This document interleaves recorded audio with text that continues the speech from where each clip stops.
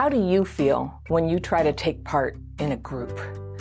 It's super common for those of us who grew up with abuse and neglect to feel as adults that we are somehow not quite part of things. Do you have this? Where you feel like you're on the outside of groups, kind of in it, kind of not in it, but never really part of it. Or you start as a full participant, but then you pull away over time. You uninclude yourself. I've done this so many times. And maybe you're resigned to the fact that groups are just not for you, but belonging is important, and it's a real need that all people have. So you might be still trying, joining groups, getting uncomfortable, or feeling excluded, and then dropping out again. And maybe you think in each case that the problem is other people, and sometimes that could be true. But the telltale sign that this could be a personal choice, even when it doesn't feel like it, is that you're almost always at about the same distance from the center. And by that I mean every group has a center, a leader or two who are at the very middle, and then all around them are the people who put a lot of time and energy into the group. And a little further out are the people who are involved and influential, but not as much as the people near the center, and so on. Now in my case, I used to always like to settle at about 80% out from the center, invited to the party, but not responsible for making the party happen. And a lot of times I'd start out motivated and thinking, you know what, this group is great. I've finally found my people. I want to be involved with this. And then I'd move towards the very center of the group, maybe take on a more active role, maybe even a leadership role. And then sooner or later, probably sooner, I would find some reason to pull back. I might go to about 40% out of the circle first, but eventually I'd bounce out of the group altogether. So being part of something was, and in some areas of my life it still is, really uncomfortable for me. So why is that? I used to think my trouble with groups was just one episode of bad luck after another, the wrong coworkers, the wrong mom's group, the wrong 12-step friends. And I'd think, I guess I'm just really different. These people don't get me. And I never saw that it was a consistent pattern until I had a lot of healing from dysregulation and I started to have some clarity. And it makes sense because being in a group, when you have the sensitivities of childhood PTSD, can be too much. People are triggering, right? And groups of people, it's like a bunch of triggering people and the group dynamic that brings up all your pain about belonging and fitting in and all the times that didn't happen. So dealing with a lot of people can be like an assault on your senses. And it gets really emotional. It's like a high school experience that just never stops. So childhood PTSD, it's not the same thing as introversion, but I suspect there are similarities in that being social with people can take more energy than it gives because you're just working so hard to act normal, to deal with it all, you know? But the thing is, when we need people, we need them on a practical level, and we need relationships if we're going to start healing the wounds of trauma, which are largely relational wounds. They affect your nervous system, but they were caused by what happened between you and other people, namely your parents.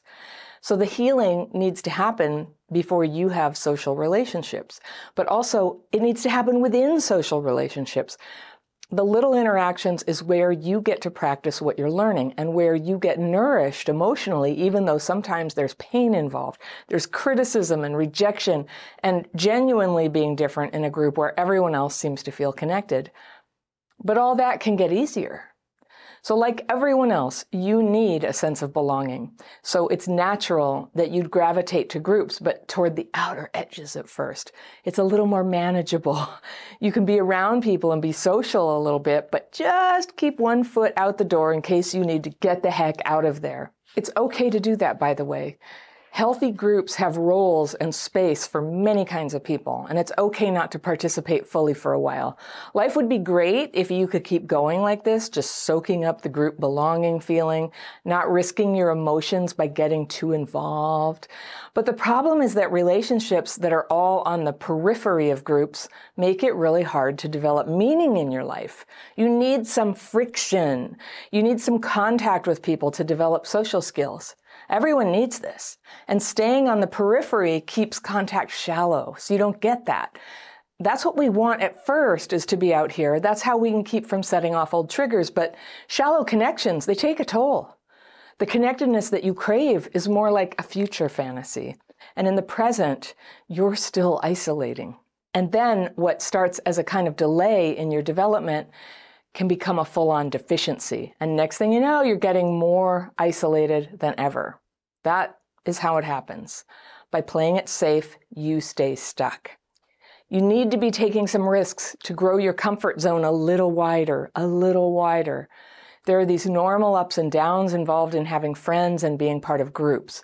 If you're not continuously growing through experiencing the normal ups and downs of being in friendships and groups, you risk not only not being included anymore, but you can start to get hard to include. And what it is, and this will sound harsh, but avoiding people leads to self-centeredness. Not sharing yourself with other people, it's an emergency protection measure, but it's not a way to live your whole life. The possibility of sharing yourself is all around you. You can agree to bring something to a potluck dinner, you can join a choir or take a quilting class or invite friends out for a hike. When you show up for people in your life, you grow less fragile and more flexible and more connected and more included. And yes, it's demanding to be included. And isolation sounds so peaceful as an option. But if you allow isolation to take root, long term, it will take over. And your very worst traits will have this huge, fertile, empty space to take root. People in isolation grow crabbier, they get more self-centered, they get more bitter, they get more paranoid. And then it gets harder to turn the ship back towards connection again because you've gotten too eccentric, too awkward. I've called this turning weird on YouTube before. And some people have complained that I was being unfair, but I think it's fair. I know that isolation definitely made me a weirder version of myself. And I don't mean good weird. Have you ever felt this beginning to happen to you? Have you seen it in other people? I mean, I really noticed it in myself and other people, in fact, when lockdown was ending and I started being able to hang out with people again. I was rough on the edges. I talked too much. I wouldn't know what to say. I was a little angry, a little edgy, and gradually I kind of got my bearings again. So take your alone time and then keep chipping away at your capacity to stay connected. I know many of you watching this video are there right now wondering if any change is possible or worth it.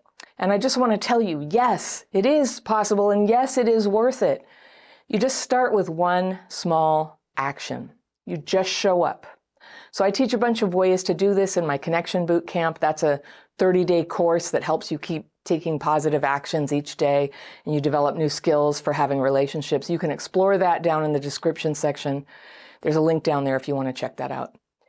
But for today, take a shower, put on your coat, go say hello to some people, go back to a group you used to like, pay a visit to a friend you've been neglecting, sign up for, a cleanup day at the beach or a blood drive or whatever community get-togethers are just happening.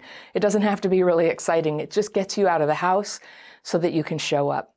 And if you do one thing like this every other day, in a couple of weeks, you're going to find yourself included again. The need to be included is not just a weakness, it's primal. We're born into community, and as much as we want to escape it sometimes and be independent, we never can be, not totally, not really.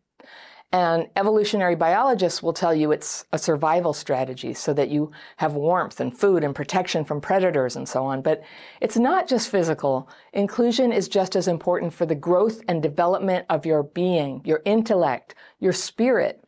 Because without inclusion in human relationships, the blossoming of your whole real self is arrested.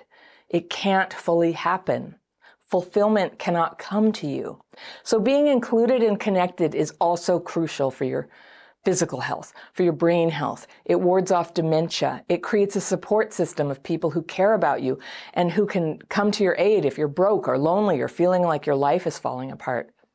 You're not meant to go through all that alone. You've probably done it before. I have. But let's just say right now that we should never have to go through life's hardships alone, ever again. Healing can bring that connection back to you. One-on-one relationships are one thing. If you have childhood PTSD, those can be just as hard as being part of a group. You need both. And I know it feels hard, and that's because it is hard. But keep trying. Keep participating. The reward for that is that you get to be included, and included is secretly really what we all want. That's where we want to be. Oh, it's so painful when you have to watch people you love make terrible mistakes. It's so easy to see in other people when they're walking into a trap, making the same mistake again that you can see coming from a mile away. And it's so tempting to tell them what you see when they don't want to hear it, right? Woe to you who double down and try to make them see the problem that you see.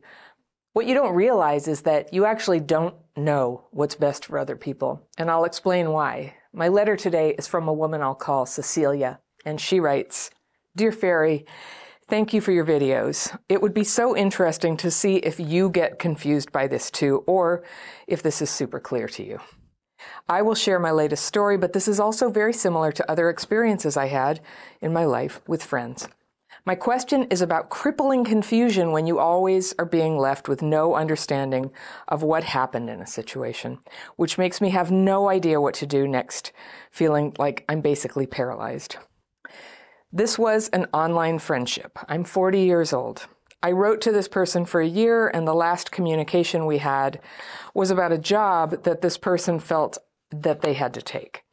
I wrote why I thought it was a bad idea, straightforwardly, and this person responded that I was totally right.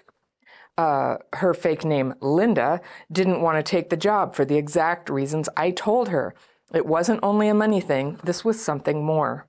She also said that everyone else just thought she should do it, and that colleagues were pushing her to do it too.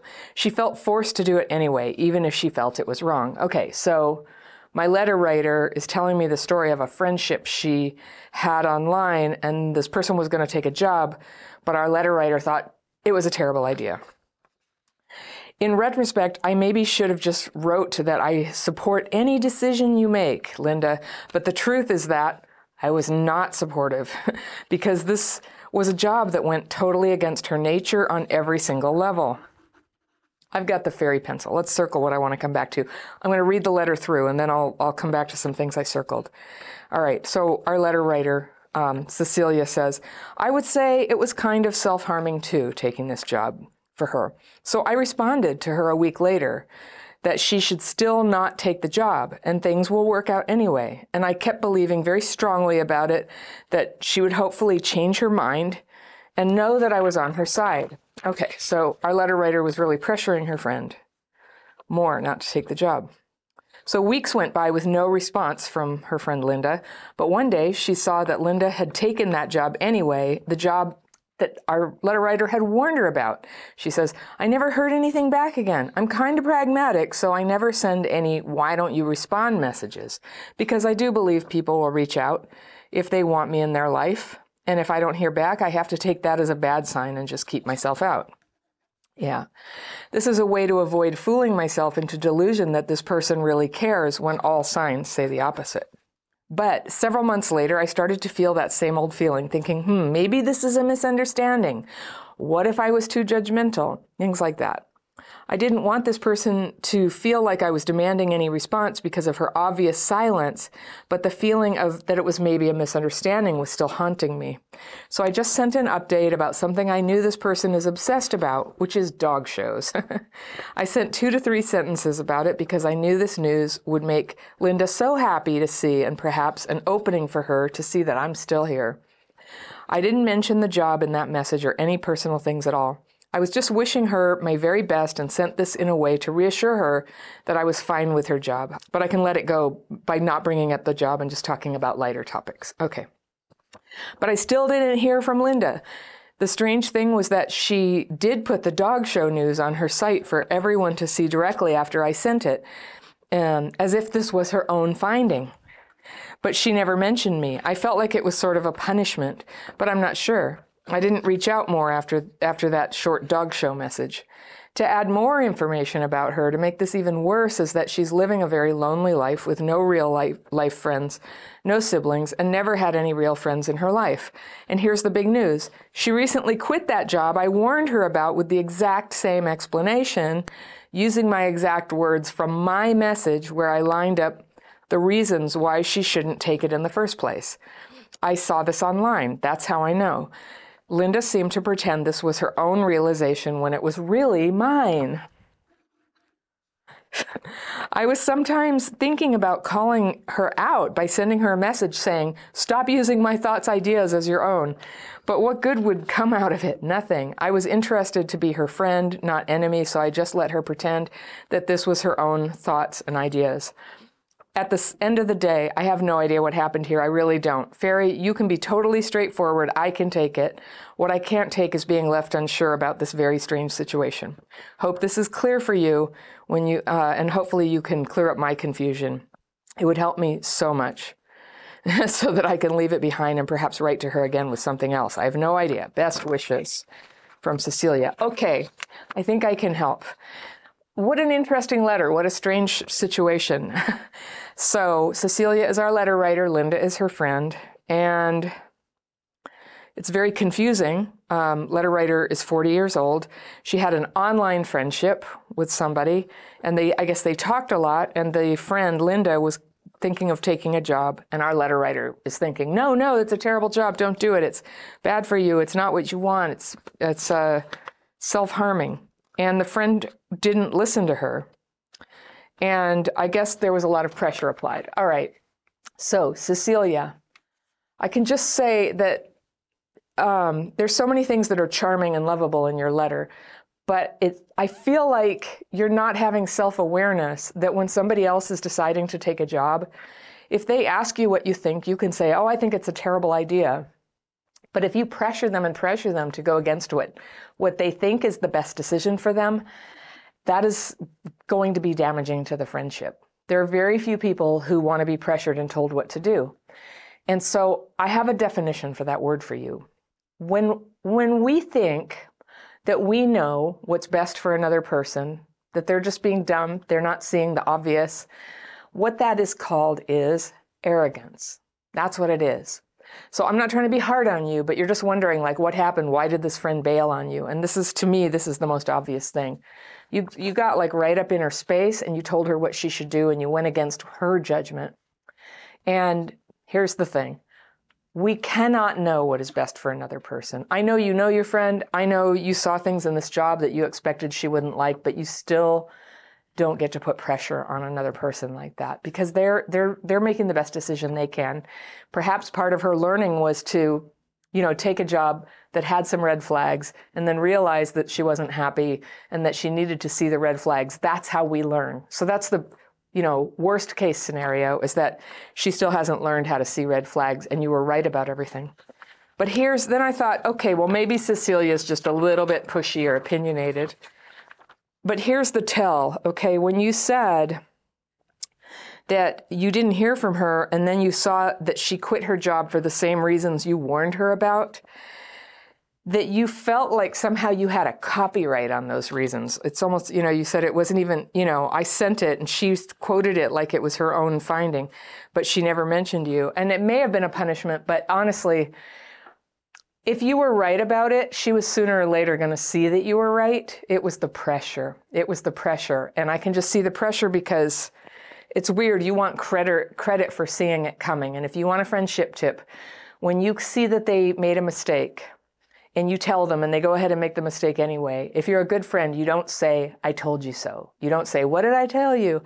That's actually really mean. And it's very easy for us to think that if we were in somebody else's shoes, we would make these great decisions. But if that were true, why are we friends with people like this, right? Who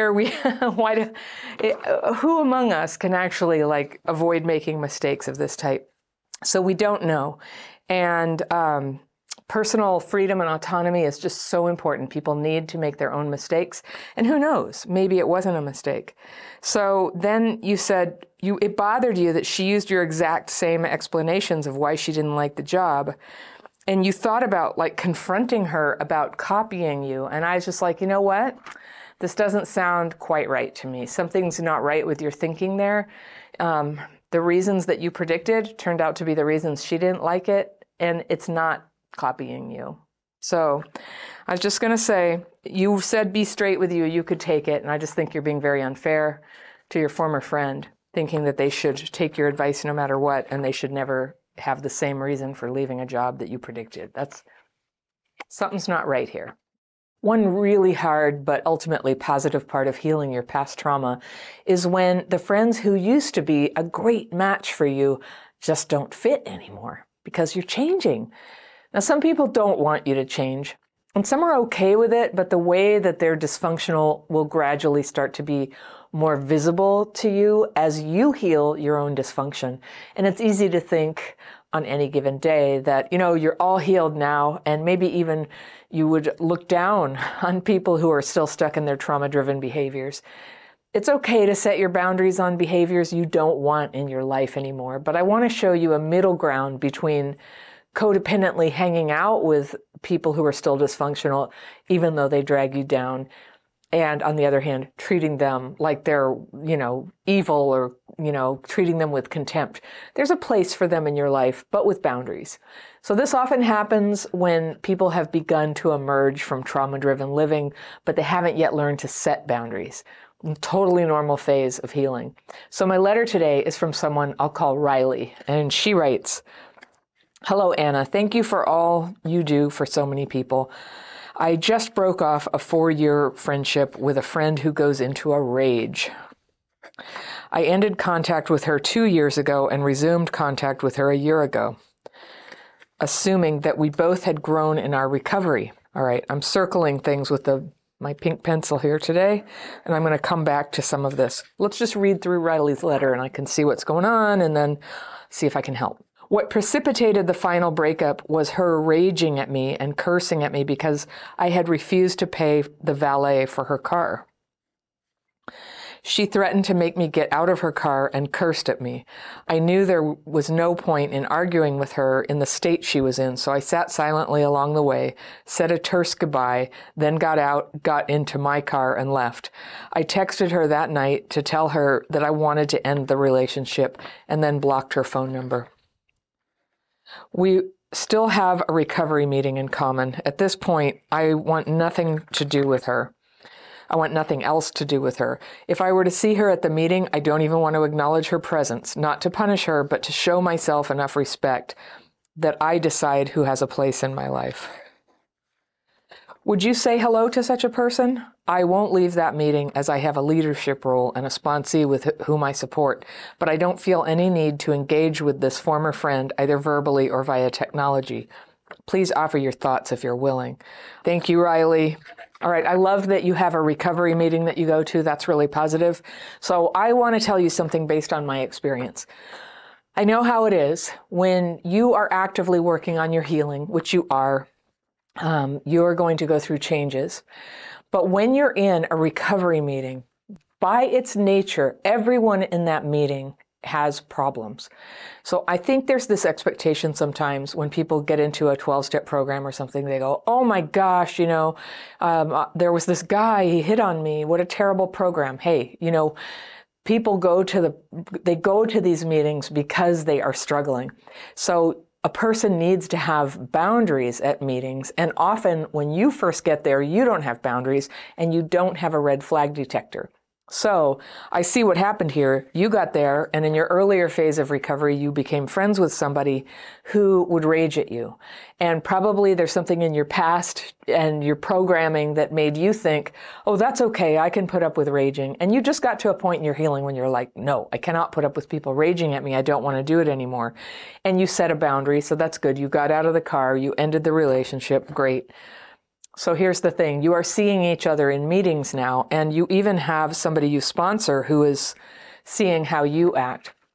So I don't know about you, but there's a pretty big emphasis in 12-step recovery on dealing with resentment.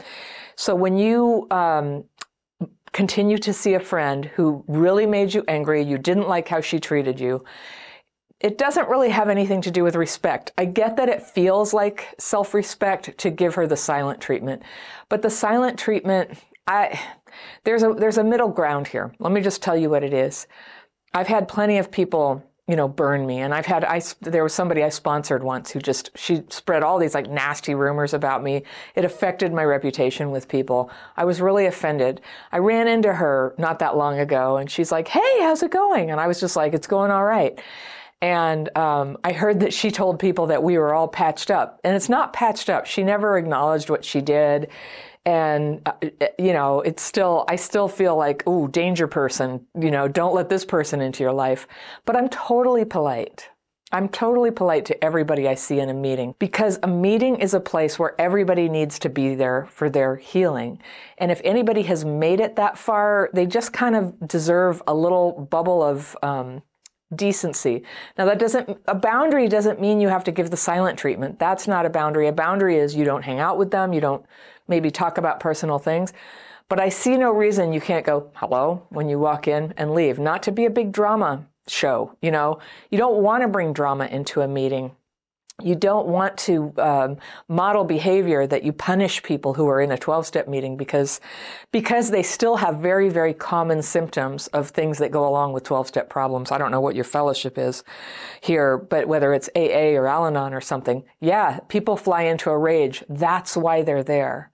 So I encourage you to focus on your recovery, work with your sponsor to deal with your resentment about this and with your sense that you don't have adequate ways of protecting yourself from treatment like this. You do. You have your awakened mind so that you don't get into friendships like that anymore. You don't have to anymore. And sometimes, it happens. It's so normal. But that is one of the things that characterizes friendships.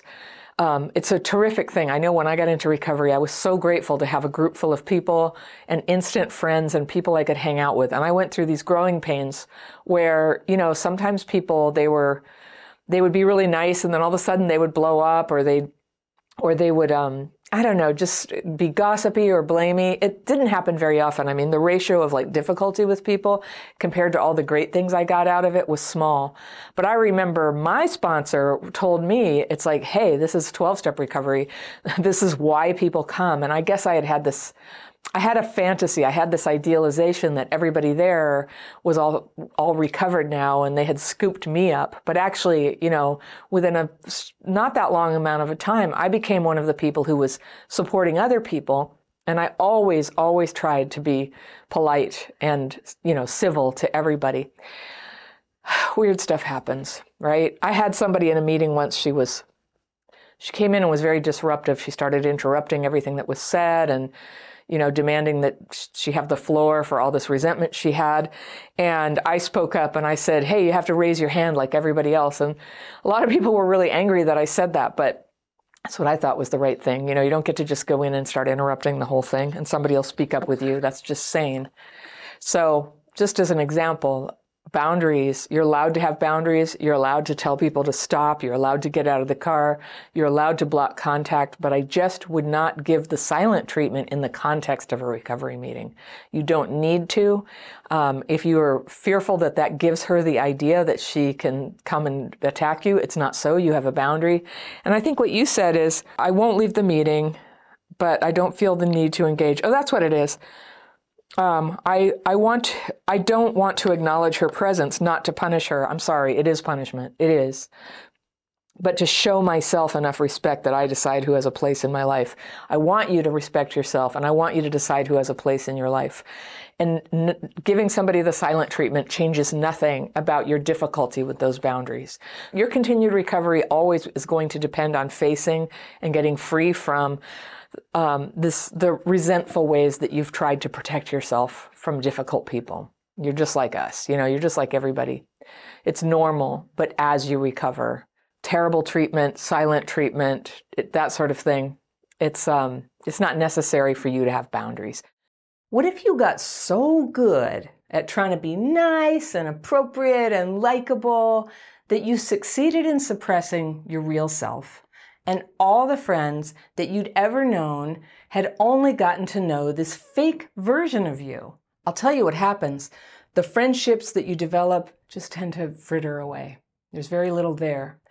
And that's what happens so much of the time when you're a person who grew up with childhood trauma and you've been fighting that like rough side of you that comes out when you're triggered, when you've been suppressing it instead of healing it, all right? Complex PTSD, and that's the kind of PTSD that develops after chronic ongoing trauma, like being an abused kid or a neglected kid, it has some really harsh symptoms that are not fun for people to be around, okay?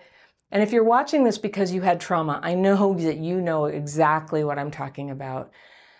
It's not your fault you were traumatized, but now you may have this harsh side that comes out and gets too angry or too needy or falls too much in love, or you get too jealous, or you're just, I don't know, too traumatized to be accepted by other people. That really can happen. And you may have been living in fear that they would see that part of you. People with CPTSD have this kind of like unfortunate habit of fleeing relationships. And there's different ways to do it. You can blow them up with anger. You can abandon the person. You can get all obsessed on them, which is another form of abandoning them. Or with this sort of covert avoidance strategy of trying to be nice, being so nice, like how could they ever leave? And that's how a good number of us end up alone and completely baffled why we keep losing friends and partners when we've actually been so nice, all right? I have a letter today from someone I'll call Carla.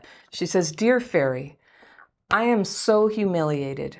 I keep thinking I've made connections only to be ghosted over and over again, and it's breaking my heart. I'm a heterosexual woman, 63 years old, and I meet a potential friend thinking that I'm making a friend, making a connection. Maybe it goes over months, maybe even years. These are people who I sincerely like, who I want to be friends with, and I consciously measure my behavior so that I am not always talking about my pain or trauma. I'm giving them space to come forward, and I can retreat without putting pressure on them. I feel like I'm finally making friends when this happens.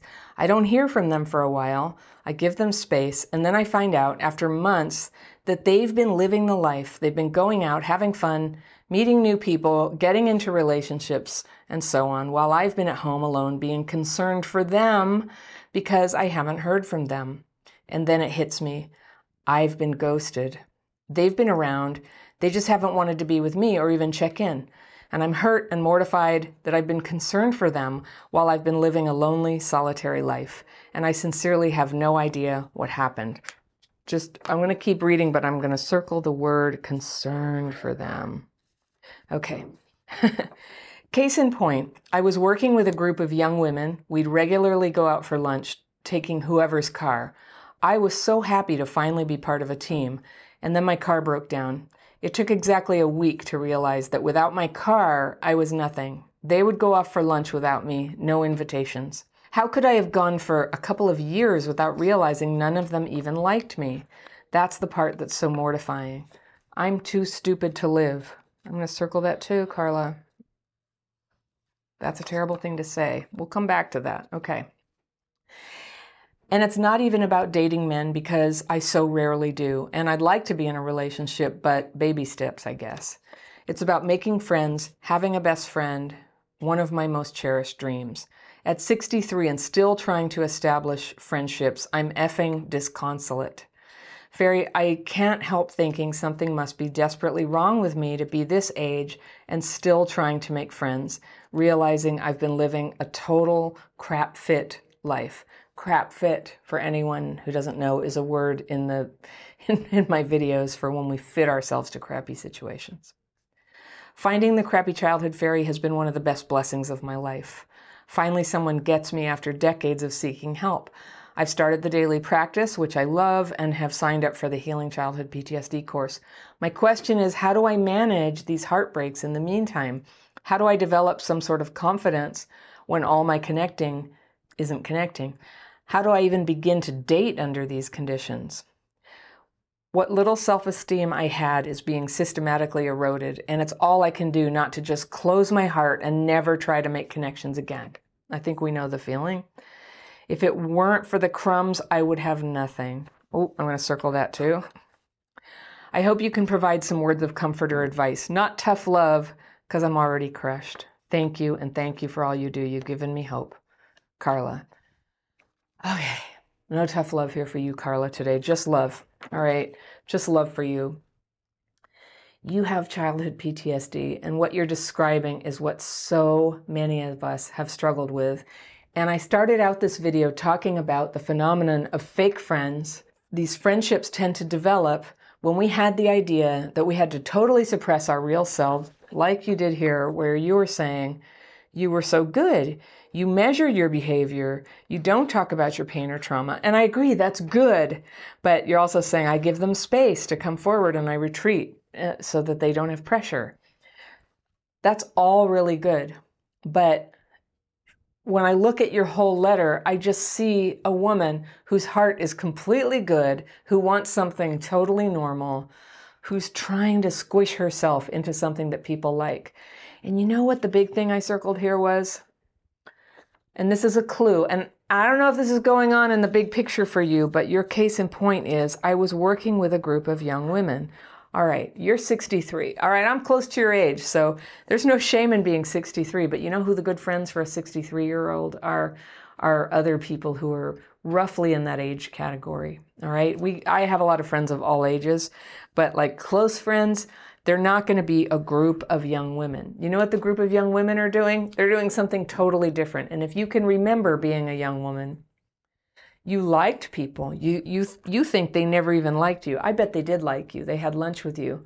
But they're a group of young women with young woman concerns and young woman relatedness. And of course, they're going to gravitate towards hanging out as a group and not even think to invite someone who's a generation older. That's not anything terrible.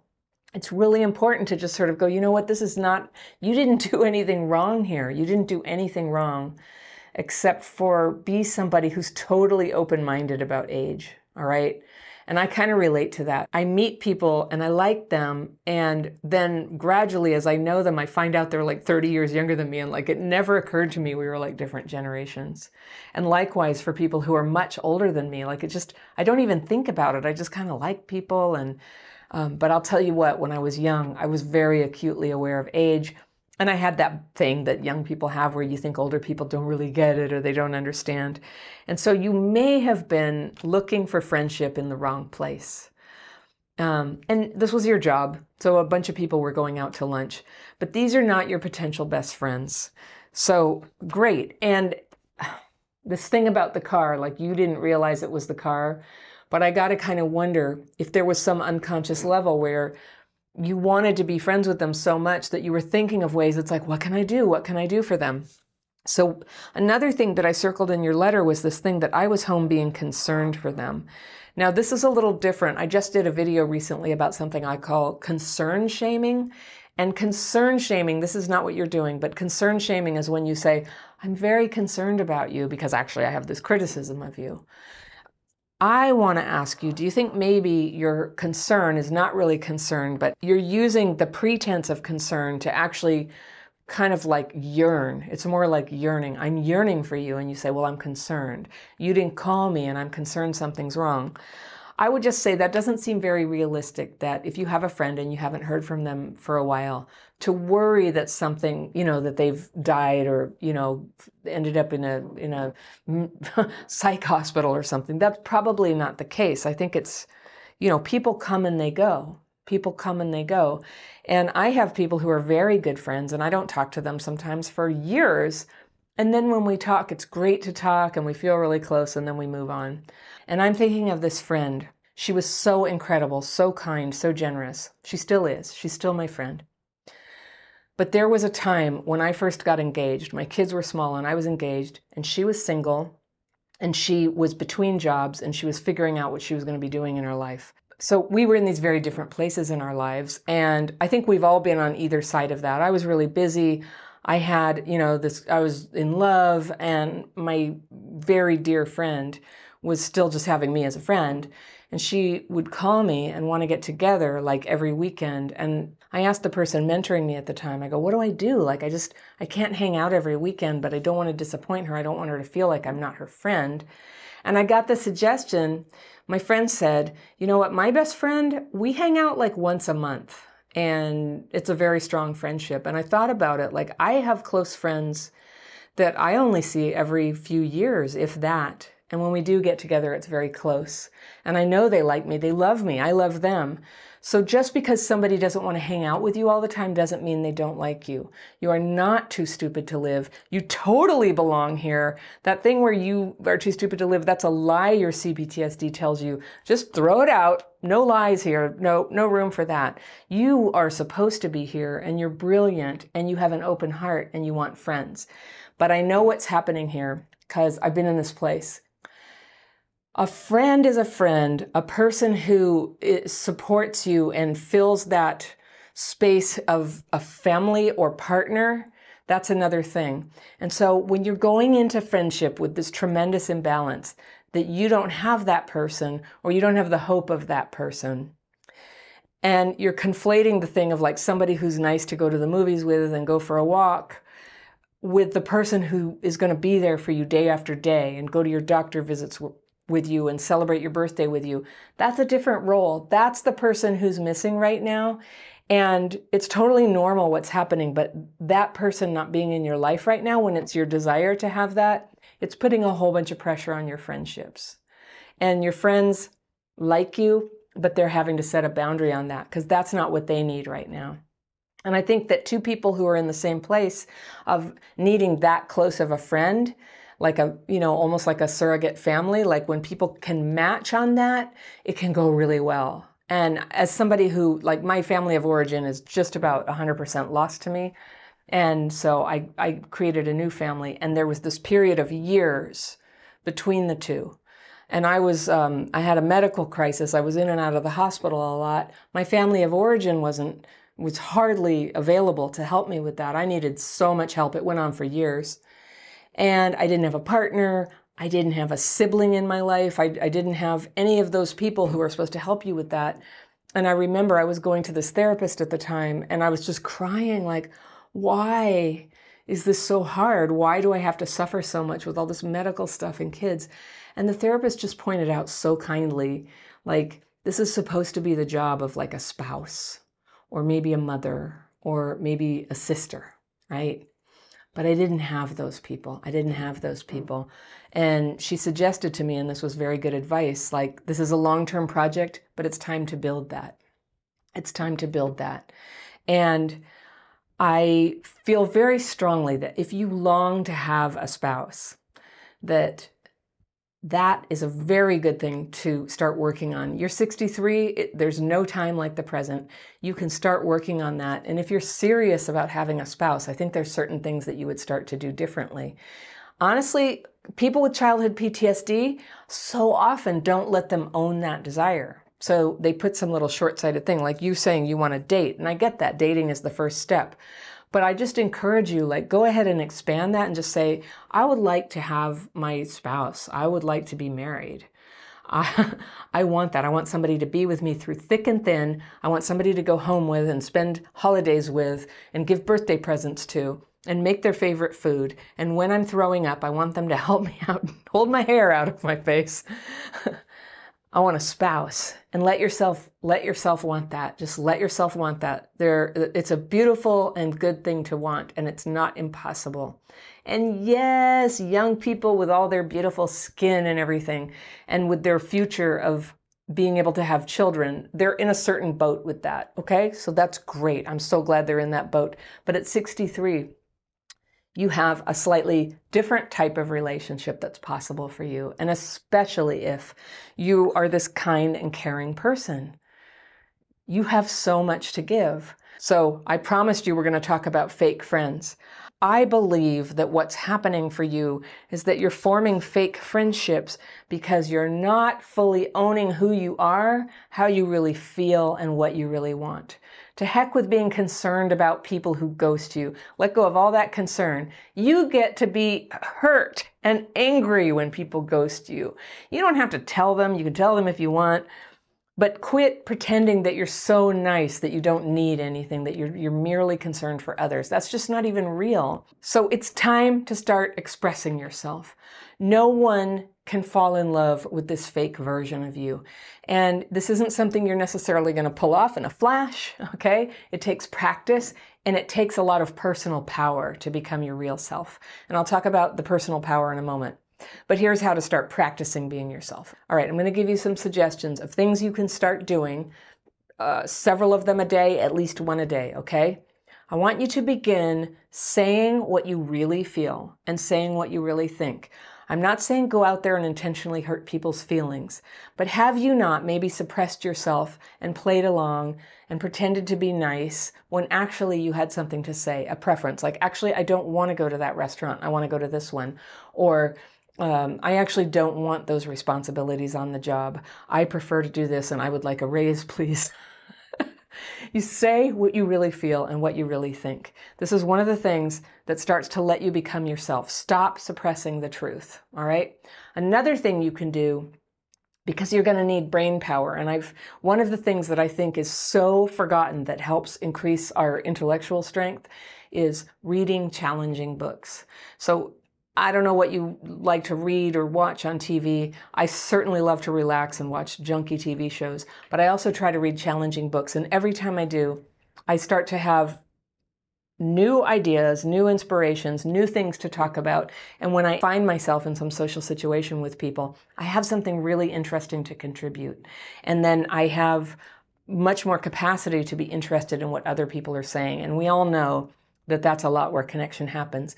You don't have to make them your best friend, but you just practice building your knowledge and having interesting things to say. So you're not just approaching people like a bee to a flower where you just need your pollen. You know, you're going there like, hey, you know, I was reading this great book. What do you think about this idea?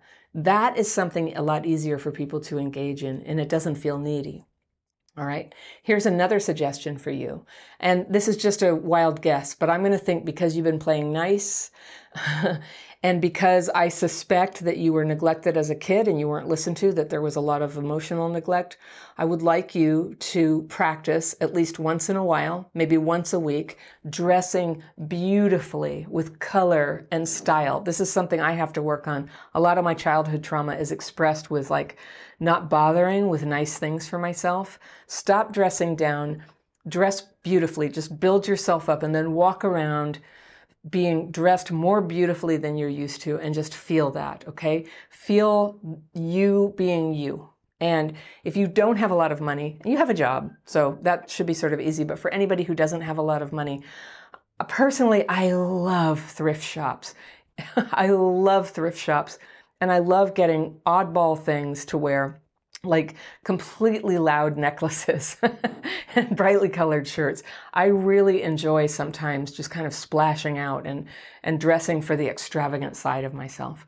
All right, here's one of the hardest things. I think this might be hard for you, but to be more authentic in yourself, and that's to stop doing things that you don't want to do. What I would encourage you to start doing is get into a group where it's not dependent on friendship. Nobody has to give you permission to be in the group. And I'm thinking maybe a 12-step program like CODA. There's a little bit of what I'm hearing as codependence here in trying to be nice and being concerned about them when they don't show up. That sounds a little bit like codependence. And I used to poo-poo the idea of codependence until I realized, actually until I had like a toxically codependent person in my life. And they hurt me very much, honestly, with their pretend concern and pretend fixing. It's not good to be codependent. It's really good to be yourself. It's really lovable to be yourself. And in a 12-step group, you get to show up, you get to talk, you get to know people. And it's not always this big social pressure thing, like everybody just comes and then everybody goes home. All right, very nice, very easy. Lots of practice connecting with people and paying attention and just learning, like, what do other people go through? What is hard for them? What are they good at? If you're honest there, and if you actually like participate and get a sponsor and work the steps there, really good things begin to happen. That's my experience. All right, and I promised I'd talk about the part about personal power. I'm going to suggest that you stop presenting yourself as a person who doesn't make any trouble. Like, I don't need anything, but all I do is like offer my car, and I don't talk about my trauma. And I agree, like, it's not appropriate to talk about our trauma to every Johnny come lately, right? It's too much information, and it just gets us all triggered and makes things weird. But you do get to be you. You do deserve friends where at some point along the road, you do get to open up to each other, and you do it in little increments. But your personal power is coming from you being you and you beginning to express yourself. When you hide that part of yourself, it makes you incredibly hard to get close to. And what other people may have experienced trying to be friends with you or dating you is that when they start talking about something and you start dancing around trying to be nice and hide the problem and the trauma and everything, what they're seeing is just kind of like flatness. They're not really seeing anything that they can connect on a heart level to, all right? And when you're trying to like placate everybody and be not too much for them, I'm not too much, and somehow I have an intuition that you got told this as a kid, like your needs are too much, right? But when you're in that place of kind of going, no, be my friend, I'm not too much, I promise I won't need very much, I just feel like crying, I've been there too. And the energy that you have when you're doing that, it's like pursuit, it's like you're chasing someone. And all of us have an instinct to be wary of people who are sort of trying too hard. That's why we don't like door-to-door salespeople and things. We just, like, we're wary about that. That sort of like pushing in of people. So I heard you. You're saying you give them space and you do that. So I know you know that, but there's this weird way that controlling yourself on that all the time might just be making you impossible to connect with. So you didn't specify what it is that you're suppressing from other people, what you think that they can't accept about you. And I don't know, the likely culprits for people with CPTSD is anger. You get bitchy maybe, or sharp with people. I don't think that's you. Or you think you're not enough in some way. Or you think you're too much. And I'm guessing that you're somewhere wobbling around. I'm too much. I'm not enough. I'm too much. I'm not enough. All right, that all has to go. You're exactly right. You're exactly right, Carla. I'm so glad you wrote this letter, and I just want to encourage you to start being yourself and go into your personal power of being yourself and the lovable woman who you are, who owns what she really wants. I'm not talking about being pushy, but just to say, yeah, I want love, I want friends. I'm working on it. It's a lovely and beautiful and holy desire to want to be connected with people. And when you can accept that in yourself, I think you're going to find that the wind is under your wings and is going to help you along the way. I wish you luck. I send you love. When you heal from your childhood trauma, just about everything in your life gets better, but there's this one thing that can get really hard, and that's that sometimes you're going to outgrow your old friendships. And I have a letter today from someone who I will call Tina, and she's describing what it's like to get together with old friends who are still in the CPTSD frame of mind that she's already left behind. And she writes, "Hi, Anna. I have CPTSD from a very neglectful and abusive childhood, then an abusive 25-year marriage, then an abusive boyfriend for 5 years. I am single now and not looking. Woot, woot." I've done a lot of work on healing myself over the last 2 years. So proud of you, Tina. I feel that I have come really far, but I have a lot of healing to do. We all do. I practice daily writing and grounding in my garden, along with other relaxation methods. Good. And I want to finally have a safe, happy life and hopefully marriage one day. Good goal. I have 2 really close friends that I've known for decades. We initially bonded over our similar childhood experiences and how many strong, positive traits we have in common. They've been there for me during the most difficult times in my adult life. One friend seems stuck in fight mode. Everything is a fight with her. Now, she's referring here, Tina's referring to the fight or flight response, or fight, flight, or freeze response, or now, thanks to Pete Walker, there's a 4th response named and defined, and that's fawn. Fight, flight, freeze, fawn. These are nervous system reactions to stressful situations, and they're set off by the brain and the autonomic nervous system. And so when you, let's say you almost get hit by a car, your body will go and you'll run out of the way, right? And your heart will be pounding and cortisol will be going, and all of that was designed to help you. Well, with childhood trauma, sometimes we get stuck in trauma reactions just about Little things where actually we don't need to run out of the way. And another form it can take is the fight response. So let's say a predator comes up, a lion jumps on you and you have to fight the lion. Well, we get that response also from abuse. And then we can end up having an involuntary fight reaction when we're just having a conversation at the supermarket. And that's a lot of what is difficult about handling untreated complex PTSD. From abuse and neglect in childhood.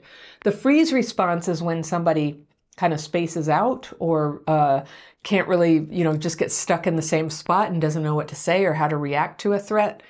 The fawn response is when a person tries suddenly to be a great people pleaser. It's like, oh, don't be mad, don't be mad. We try to placate and calm them. And most of us cycle around to all four of those responses: fight, flight, freeze, or fawn. And we often favor one of them. You might have one that's the dominant one in you. So in Tina's letter, she's describing a friend who's stuck in fight mode. Everything is a fight with her. She argues with cashiers at the store. She flies off the handle in huge, disproportionate ways over the smallest slight from strangers. Her kids will say or do something wrong, and she will hurricane. I've never heard that word, but I love it, to hurricane, a verb. I get it. I don't even need an explanation. She will hurricane, lecturing and making them give these overly complicated apologies to everyone, even people who were not present or involved in the, quote, offense. She fights with people on the internet and every neighbor she's ever had. Her childhood and marriage were horrifically violent. She acknowledges that she has CPTSD, but she says it's too much to face the healing work. I'm almost never the recipient of her storming, but it stresses me out to see her doing it to others. Yeah, I'd feel the same way. I've come to recognize that my go-to PTSD response is fawning. And we talked about what fawning is, right? People pleasing. So Tina writes, when my friend gets like this, I find myself trying to soothe the situation or create some distraction to stop her over-the-top response. I feel great fear. My other friend, she says, is stuck in flight response, a fact she readily states about herself. She and I like to watch her videos together and discuss them. She was violently, physically, and sexually assaulted from toddlerhood, then abandoned and homeless by age 12. Oh my gosh. She admits she has CPTSD too. Okay, well, I'm so sorry. But periodically, she just abandons our decades-old friendship with no warning and no explanation. Often it happens after we have just shared a wonderful day together. She also does this to her mom, sister, and adult kids. So that's what she means by flight. She just evacuates the relationship periodically. She will not answer my calls and replies with short texts only, saying how much she misses our friendship, but she stays cold and distant. It is so hurtful and at times leaves me in the lurch when we have agreed to do something or work together on projects. Then weeks or even months later, she suddenly pops back up like nothing happened and does not want to talk about it, other than to apologize profusely and promise never to do that to me again. She's been doing this to me for 30 years.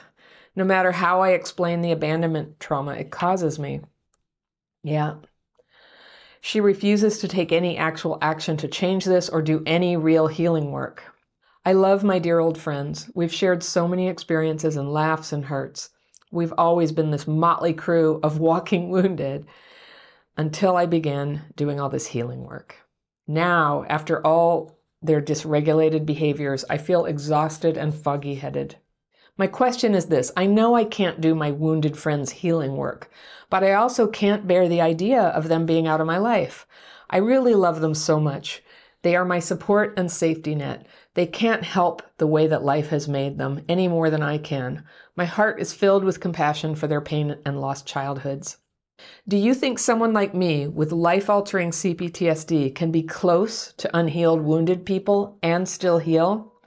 Or is continuing to experience their trauma keeping me from moving on into healthy relationships? Is there a way to help our dysregulated loved ones without being sucked in ourselves?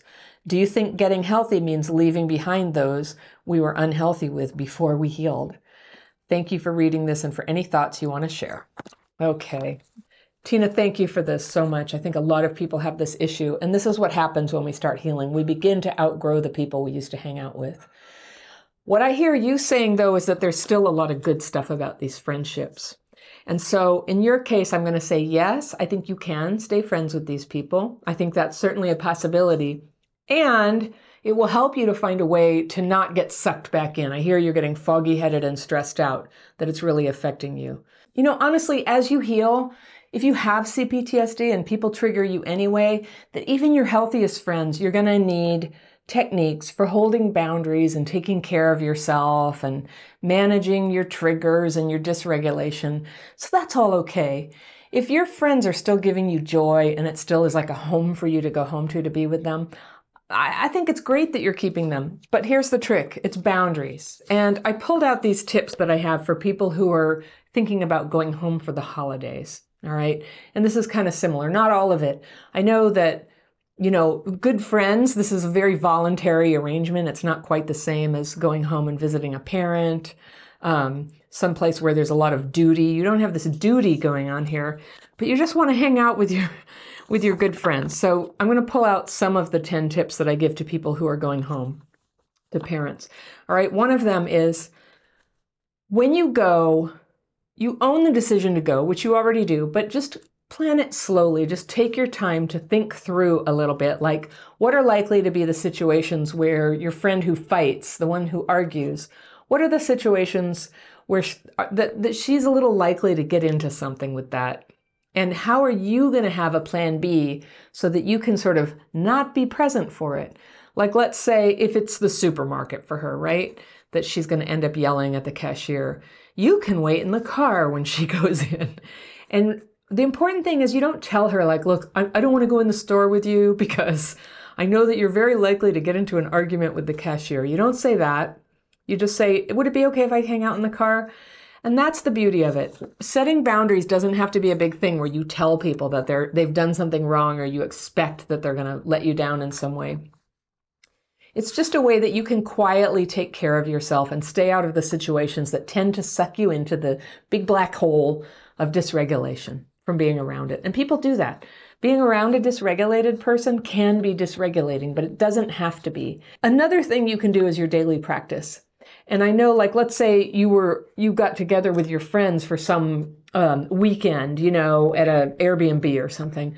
And every morning and every evening, you wanted to be writing and meditating and using your relaxation techniques to keep taking care of yourself. I know how tempting it is when you're around people who are dysregulated. So you're starting to kind of like abandon yourself already. And it's time for you to do your meditation. And they're in a hurry and they want to hurry up and go to dinner. It's very tempting to just go along with it. So this is a really important thing, is to do the things that take care of you.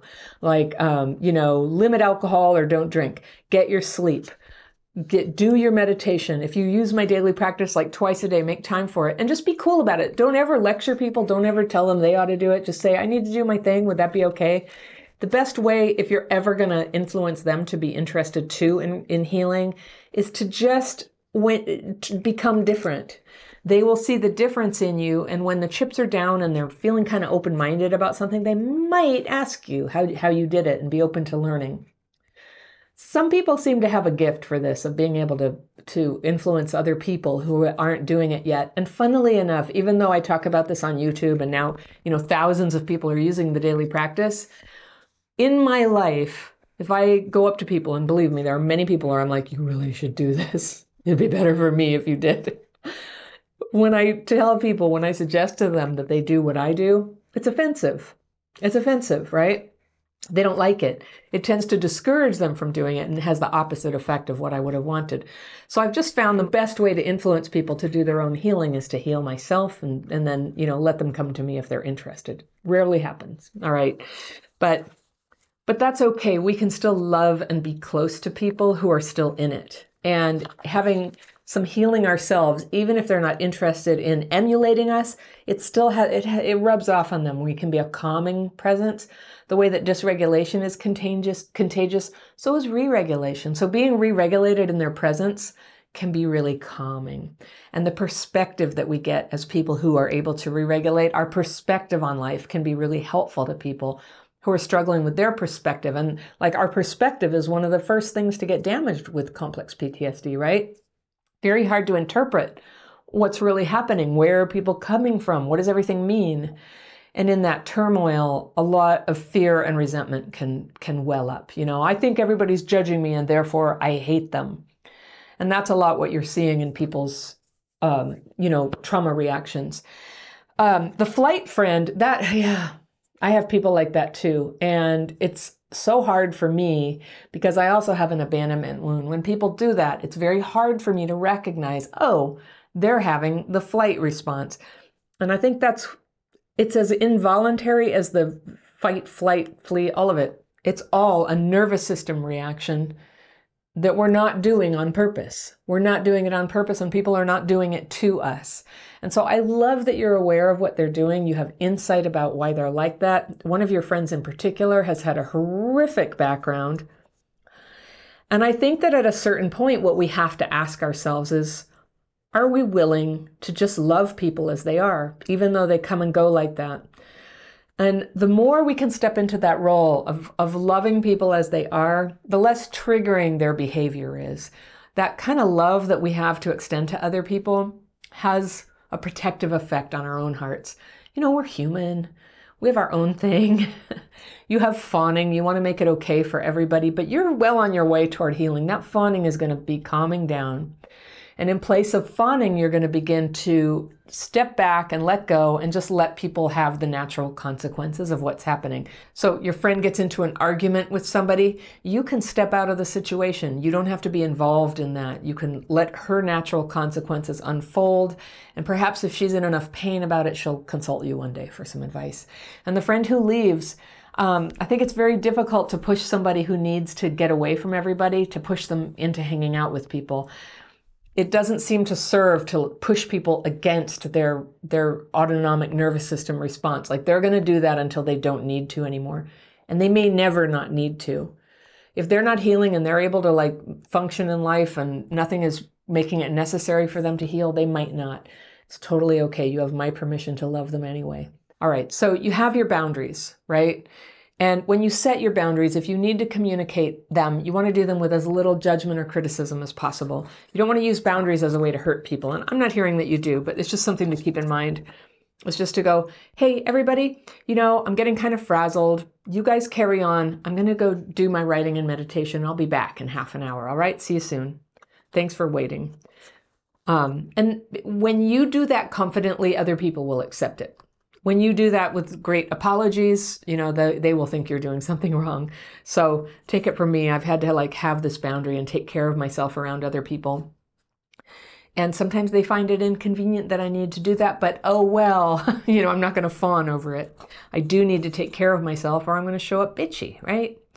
Okay, so another one is you don't have to talk to people about your trauma or the things you're doing about it. You do not have to talk about that. For people who are not in any kind of recovery themselves, this will often be a trigger if you talk about your recovery. They will take it as an implied judgment.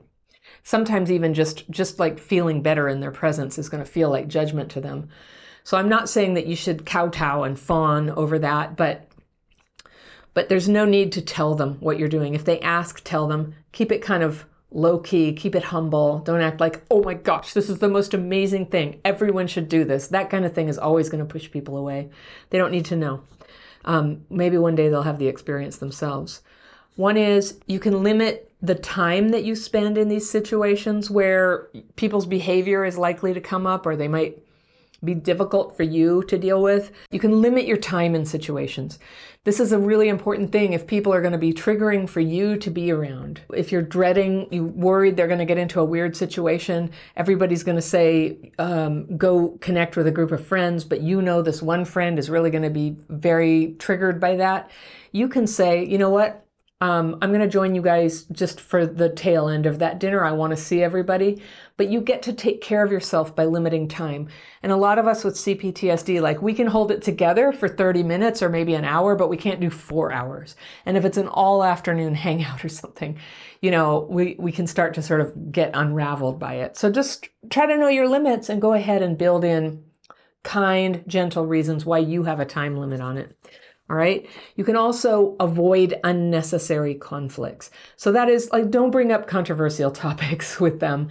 Don't try to resolve big problems. Remember that your goal is to enjoy your friends there. You don't have to work out every conflict that's ever come between you. You don't have to talk about politics. You don't have to talk about religion or any of the things that have ever been kind of difficult for you.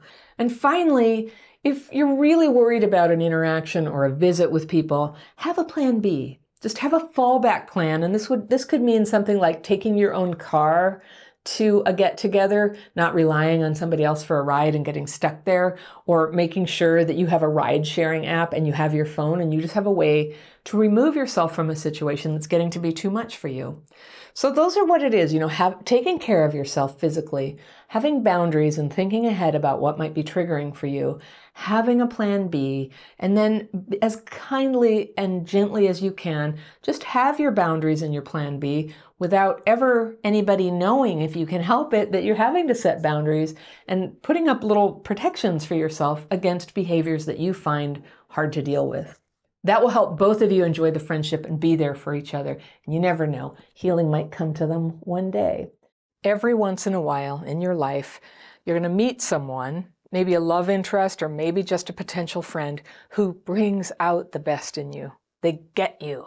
And when you're around them, you feel more alive. And what a good and happy thing this is. So rare. For some people, though, especially if they were emotionally neglected or not seen by their parents when they were small, this special kind of adoration of another person can happen more than occasionally.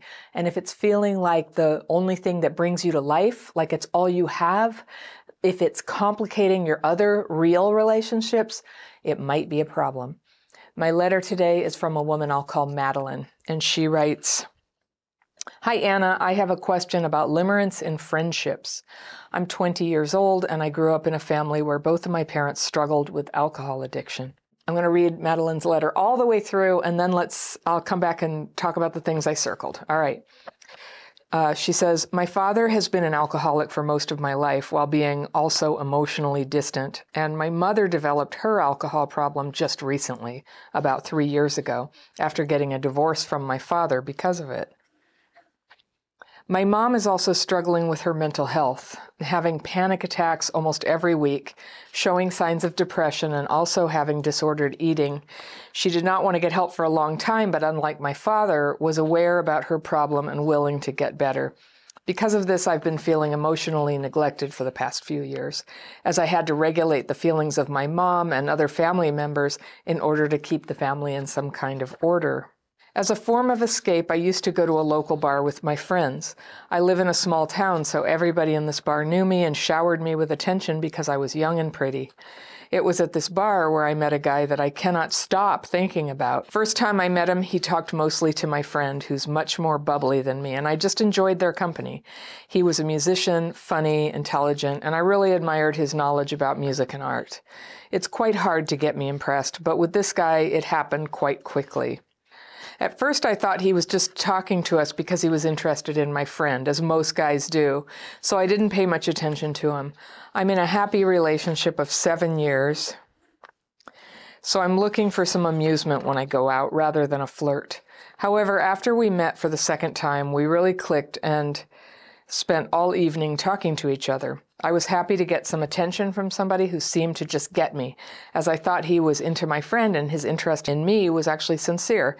Me and my friend and him and his friend decided to crash at his place, and in the morning, he told me in front of everybody that he liked me. I just smiled and said that it's okay, but he should have already known what my reaction was going to be, as he knew that I had a boyfriend. He was a bit of a flirt, so I knew that he would not take this attraction too seriously, and that it would not stand in the way of us being friends, which I suddenly so desperately wanted, she says.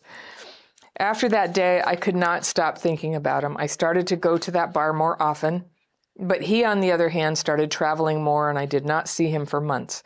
When I finally saw him one day, he came right to our table to say hi, and he complimented me on something I recently posted on social media. He was looking, which I got a huge dopamine dose from. Although we did not see each other almost at all, he helped me to get a summer job in a company owned by his friend. So every day when I came to work, I was hoping he would stop by just so I could see him. And sometimes he did. I don't know what is wrong with me, although I can see his flaws. He drinks too much. He's 10 years older than me. He does not really have his life together, and I definitely do not want a romantic relationship with him. Still, a year later, after not seeing him for several months, I think about him and I just can't figure out why.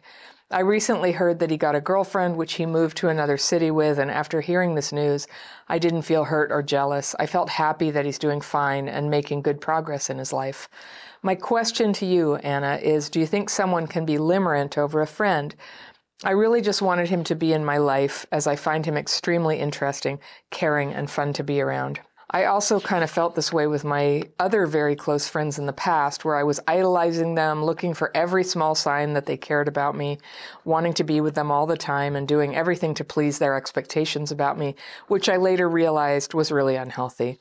I would also get extremely hurt if they did something without me or didn't take me into consideration. In my romantic relationship, on the other hand, I've never felt like this, and I learned to express and communicate my needs, as well as to ask for attention when I need it. I just really cannot figure this out. Thank you for your answer. I love watching your videos and admire your work. Thank you. Okay. All right. Madeline, I can help. I think. This is kind of complicated. This is very complicated. I'll be interested in what everybody says. All right, so I circled a bunch of things. First of all, you're 20 years old. That is very young. I know everybody says that, and I don't say that as a put down, but just that a lot can change. And so when you say you're in a happy relationship of 7 years, you guys have been together since you were 13, and I guess that's good. I think that's good. Occasionally that happens, and it's like a really solid relationship, but I would say, given that your parents were alcoholic, I would just question a little bit about why you're in such a committed relationship at such a young age. But perhaps it's very good because you said that you can communicate your needs and it's really stable and you're happy. But you have this history of sort of getting friend limerent on people. And you know what? Yes, that is a thing. It can happen. And I don't know what happened in your other relationships, but this does sound a little bit limerent. But very interesting that you're not jealous or sad that he found a girlfriend and moved away. That is interesting. So this sounds like a particular flavor of limerence that you have, that this became a big deal to you. But I have a thought about this. Okay. This stuff with your parents and their alcoholism, it's pretty extreme, and I'm so sorry that happened to you. And your mom's mental health, and then you're feeling that you had to regulate the feelings of your mom and everybody else in order to keep the family in some kind of order. So that is a heavy burden. I was just talking in a video recently about overfunctioning. If that hasn't come out by the time I publish this video, it's coming out any day now. Overfunctioning is where you do more than your share. This thing, like a child who has to sit there and think about how to regulate everybody's feelings, that's exhausting, Madeline. That's like so much work and kind of impossible to do. So whatever you were able to do, I applaud you. You did what you had to do to survive. I think this is a common thread. Limerence shows up in people who, a lot with alcoholic parents, where you have to manufacture safety, you have to manufacture hope, you have to manufacture love where there is no love. And I guess I'm not questioning, maybe your parents loved you, but I know how it is with alcoholism. I had parents like that too. And they may feel that deep down inside, but whatever is deep down inside is completely buried under the drama that's going on right now. It makes people very self-centered, right? So you go to this local bar, and I'm like, well, if you're in my country and you're 20 and you go to local bars, you're underage, and you live in a small town, so everybody knows you, and they shower you with attention because you're young and pretty, okay? So you met a guy, and you thought he would like your friend, but he likes you. So here's what I think is really significant about him. He's a musician. He's funny and intelligent. He has a lot of knowledge about music and art, and you admire that about him. and he's caring, you later said. He has these qualities, and I think what first has been shown to you is he has qualities that you value, and they're good qualities. Like, I value those things too. I like people who have those qualities too. And I was just wondering, like, do you not have enough of those qualities in your own self? Do you lack having enough people in your life who share those interests with you? Are you a little bit lonely to have people to appreciate those interests? Like, I have different people in my life, and some of them are really, really great to go see an art film with, and some of them are not. And some of them are really good to, have a great, deep philosophical conversation, and some of them are not. And I've learned you do need different kinds of people.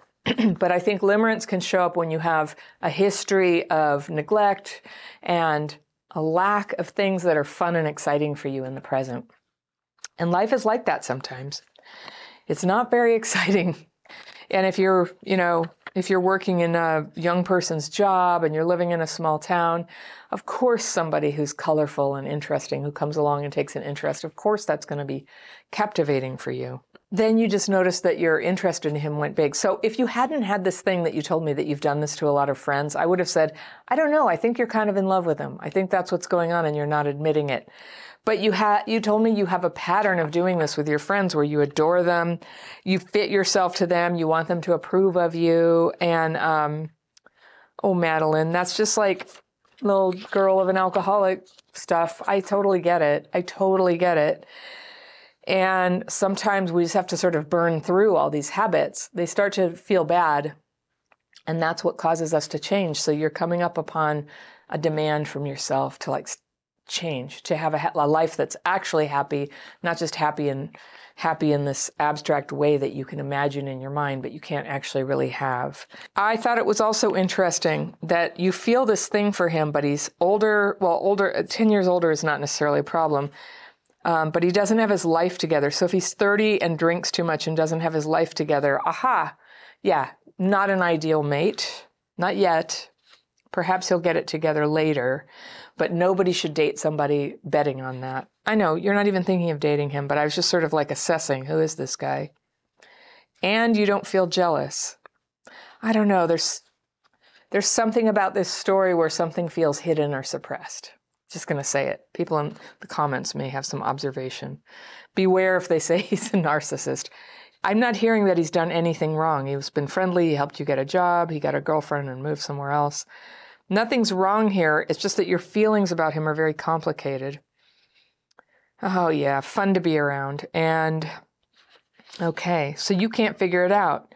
You feel good about your relationship. You want it to work. So, all right, this is what I'm going to suggest to you, Madeline. I just think you need to broaden your horizons and have more fun. You don't have to change anything about your relationship. You don't have to pursue this guy. He's in a relationship right now.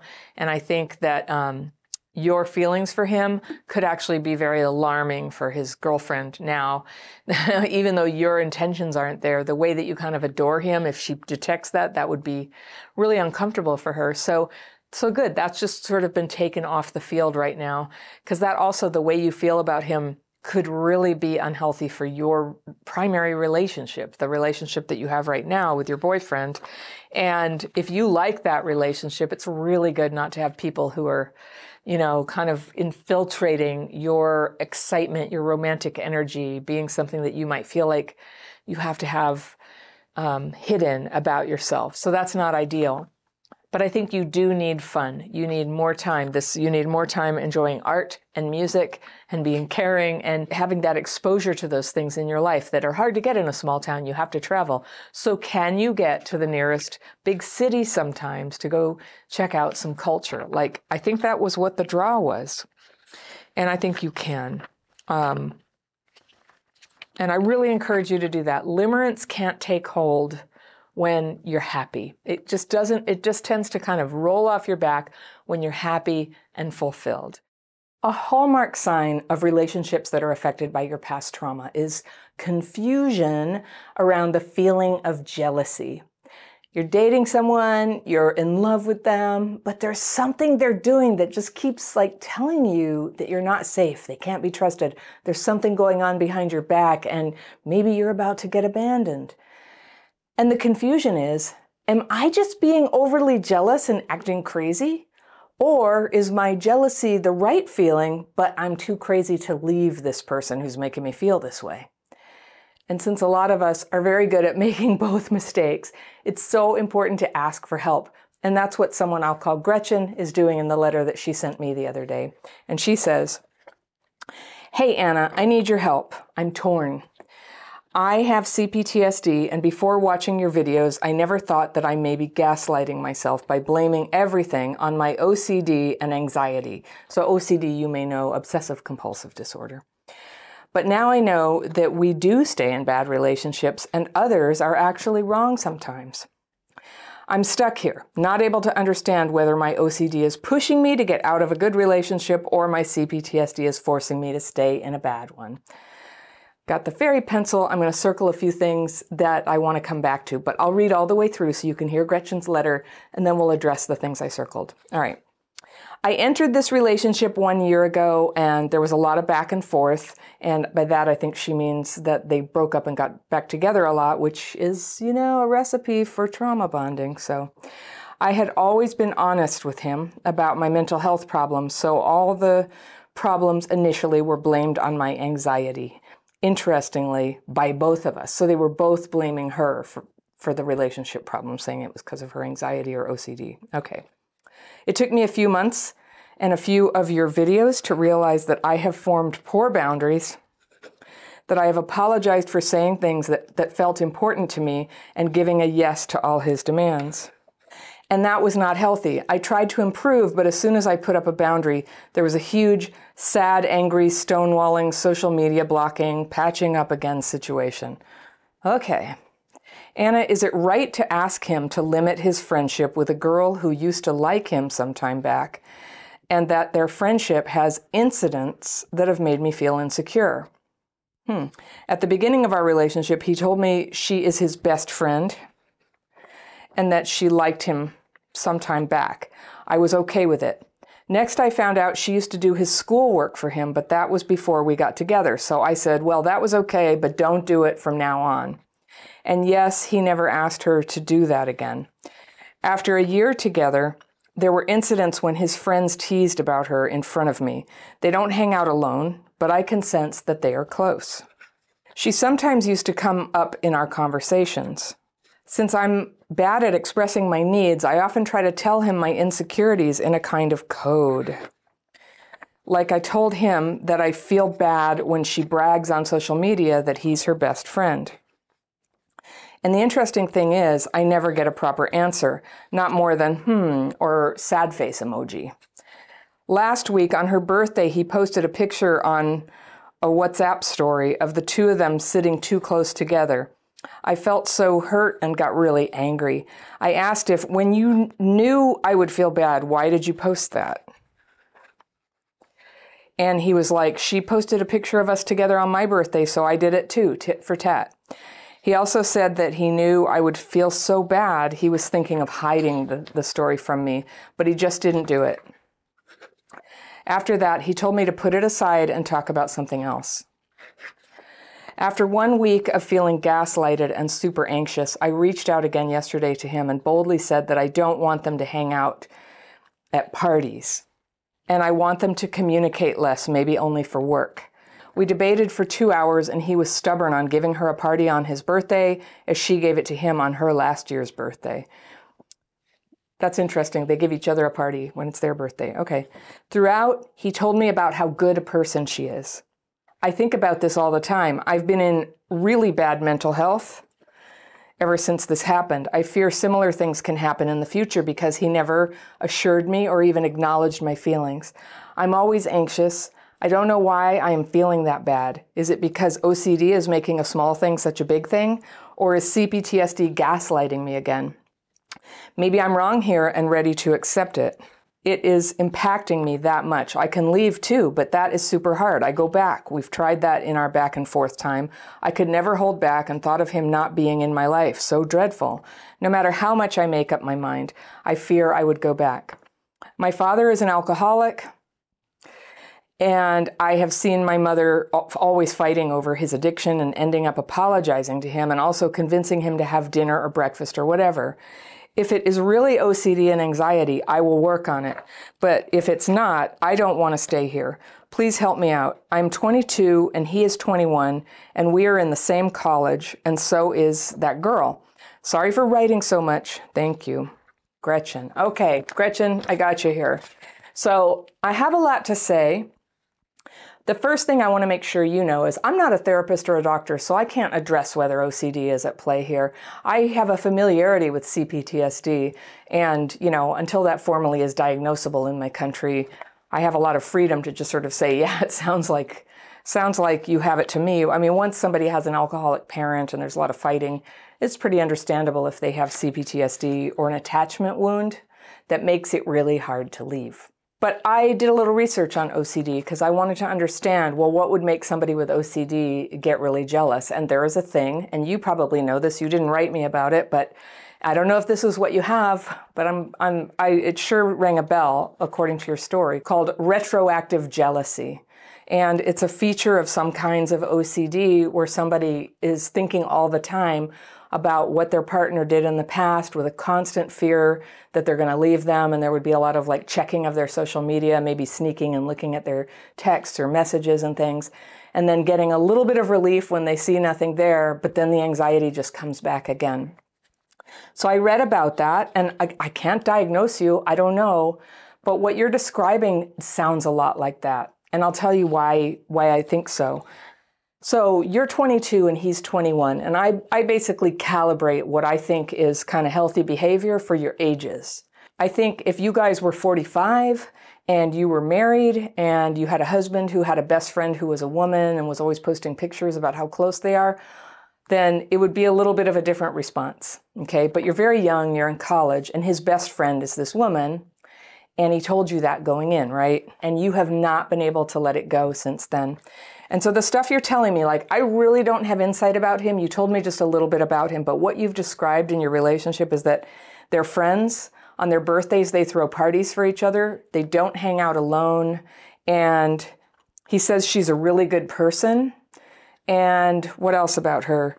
And then he posted pictures of this is my best friend. And she posted pictures too. You called it bragging, but I call it, I don't know, just really normal. Just really normal. When you have a really good friend, it's totally normal and okay to put pictures up. Now, I agree if he has a girlfriend, a very serious girlfriend, and, there comes a time in the evolution of the seriousness of a relationship that a healthy person is going to sort of preference the romantic relationship over the friendships. But a year into a relationship that's been on again, off again, really difficult, where he's getting a lot of pressure not to have the friendships he has, and that he's 21 and he's in college, I think that it's really normal and okay for him to have a really close friend and to have that override how it affects you.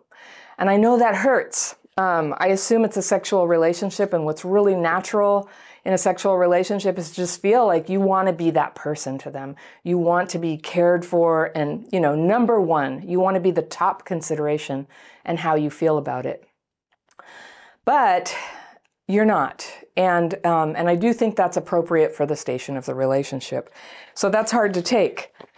One way to cope with that is to go a lot slower, getting into relationships that maybe, I'm not going to be able to fully address whether this is OCD, but it does seem you call it your needs, that you're really bad at expressing your needs. But I just want to tell you, controlling other people's friendships is not one of your needs.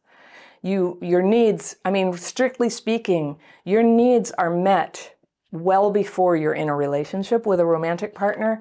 You meet your needs. And when you're sick or you're unable to care for yourself, then your family, to some degree society, your friends, they help meet your needs. They might drive you to a hospital or come make sure you have something to eat. That would be helping to meet your needs.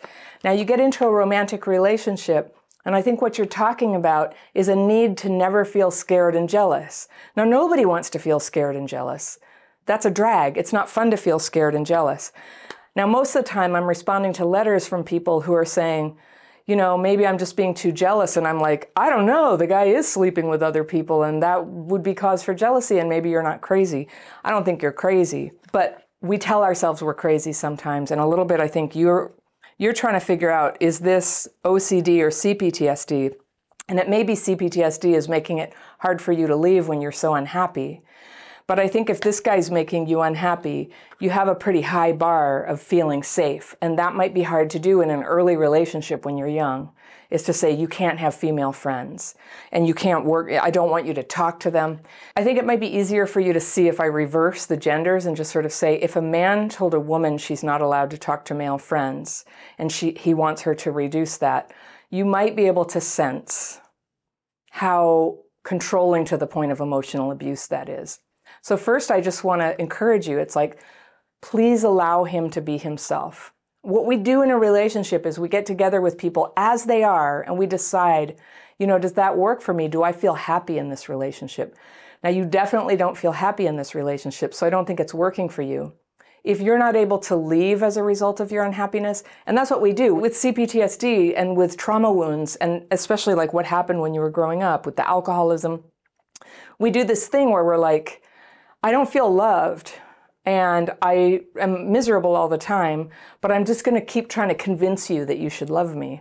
And that would be true for a kid, like the parents should love the kid. But a romantic partner, there's no obligation there to come through and, make your feelings how you want them to be. It's abusive, actually, emotionally, to try to control people's relationships. And it's not in their best interest to stay with you. And because he just gives you the sad face or the sad emoji and the when you say, I want you to stop talking to your best friend, I don't know, that's a sign of health to me. And the fact that he won't stop is a boundary that he's setting for you. And so I encourage you to look at that. A healthy-ish person is setting a boundary saying, look, I'm going to have my friend. You're not able to leave. And I think that's really normal for somebody with CPTSD. And I think what's likely to happen is that he's going to end up leaving. That's probably what's going to happen. So you had said you're going to work on it. I don't know if it's OCD, but I do think that it's on you right now, that you need to let go, let him be who he is and decide for yourself if this relationship works for you. And as much as it does, try to be loving and supportive of somebody. It's good to have best friends. I get that you're jealous. This thing where she did his homework for him, I don't know. That's a little unethical, but that's not really your business, right? It might be a reason why you're not comfortable with him because it's unethical, but he just gets to be him and you get to be you. He gets to be him, you get to be you. Love means you love who the person is. Dating is a time to get to know people and get to know yourself in a relationship and just sort of see, like, is this somebody I could really go the distance with? Is this somebody that I could get even closer to? And I would say in this relationship, like, the signs aren't there. You're totally uncomfortable with who he is. He's got a boundary. I encourage you to, whatever has been working for you for the OCD, keep doing that. Keep doing that. It does, just from what I read, it just sounds like, and what I read about OCD and when it sort of activates this kind of jealousy that won't let go, is that it's probably neurological. And if that's the case, wow, at least it's like you're not a bad person, you're not crazy, but there's some sort of like brain thing that's going on that's making you read the situation in a way that's not commonly accepted by the culture. Now, you might be in a slightly different culture than me. I don't know. I noticed that in your letter, I did edit your letter a little bit for clarity that sounded like maybe English isn't your first language. So it might be a little different, but nonetheless, I still insist, like, to truly love somebody, you want them to have good friends, you trust them. So he has good friends, you don't trust him, and so it's impossible for you to feel safe with him. I don't think he's a bad guy, I just think it's not working for you, and that I would really encourage you to work on that part of you that's getting jealous and wanting to control somebody, rather than do what none of us know how to do right out of the gate. It takes so much practice to slowly get involved with somebody and see if you're comfortable with them. Meanwhile, working on your own healing. And you did such a good job of just saying, I don't know, you're just like all of us. I don't know if it's me just being too, jealous, or if it's me putting up with a bad relationship. He doesn't sound like a bad guy. Thank you so much for listening. If you love my content, think about joining my membership program. You can find out more information about that and all my courses and coaching programs at crappychildhoodfairy.com. Remember, healing is possible. People with childhood PTSD can have a wonderful life. Sometimes we just need a few workarounds. I'll see you next time.